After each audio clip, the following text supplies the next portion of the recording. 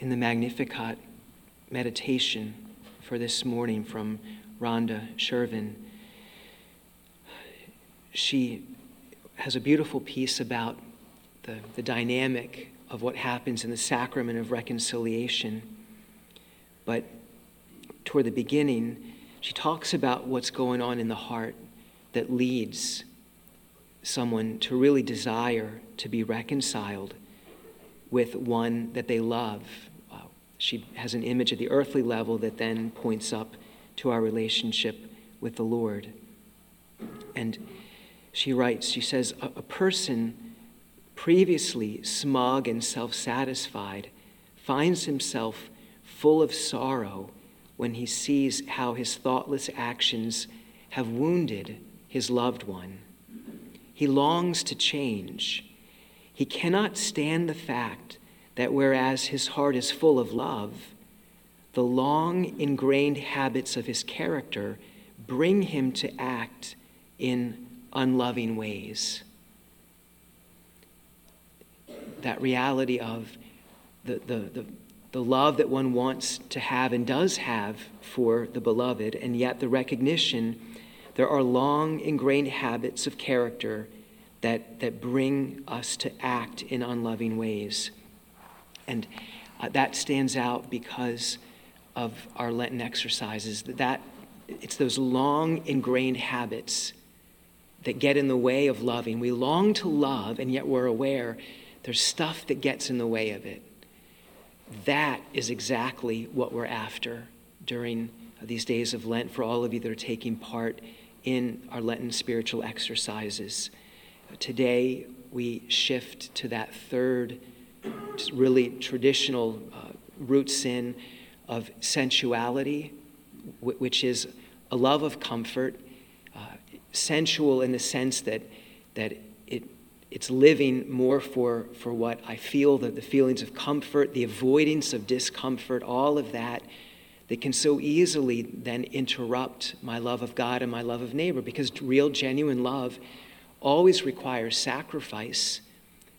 But if I'm not willing to go through the uncomfortableness of sacrificing for the one that I love, whether it be a spouse or my Creator, I'm not gonna be loving the way that I desire to love.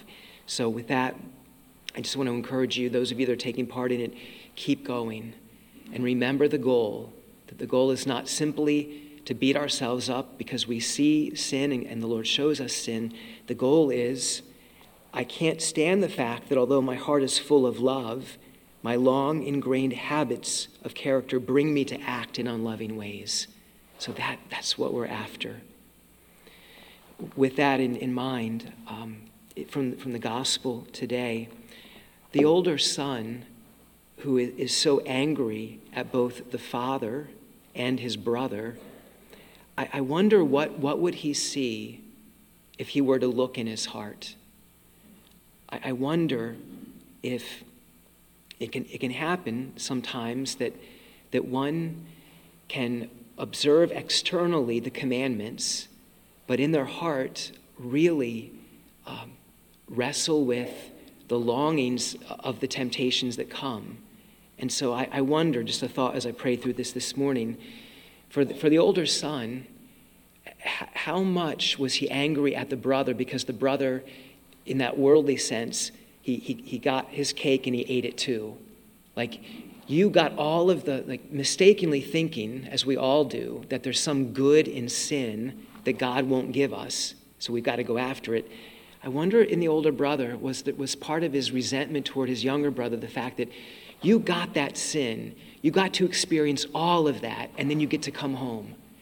And in the heart of the older brother, how much is that lie at work? That there's something there in that sin that would bring him something good, something pleasurable, all of that. But externally, he's obeyed the Father, but internally, he's longed for the sin and never allowed the obedience to the Father to get down to the point where he would see sin the way the Father does. The Father understands what happened to his Son. He was dead and he was lost. That's what sin gets you. But I wonder in the older brother, how much it was like he really felt the attraction to just doing whatever he wanted. And that was alive enough in him that he resented his brother because he got his cake and he ate it too, and all of that. And so there's just this deeper work in the heart of the older brother, perhaps, that needed to happen, but it hadn't happened up to that point. He was living only externally in obedience without ever realizing in his heart there was a lot of work the Father really needed to do in him. Anyway, just a thought as we spend these days of Lent, looking deeply at our hearts. And so let's ask the Lord to continue to give us that grace to be very aware of what's going on in our hearts, that we might really continue to grow in our love of him, our Father, and one another during these special days, grace-filled days of Lent.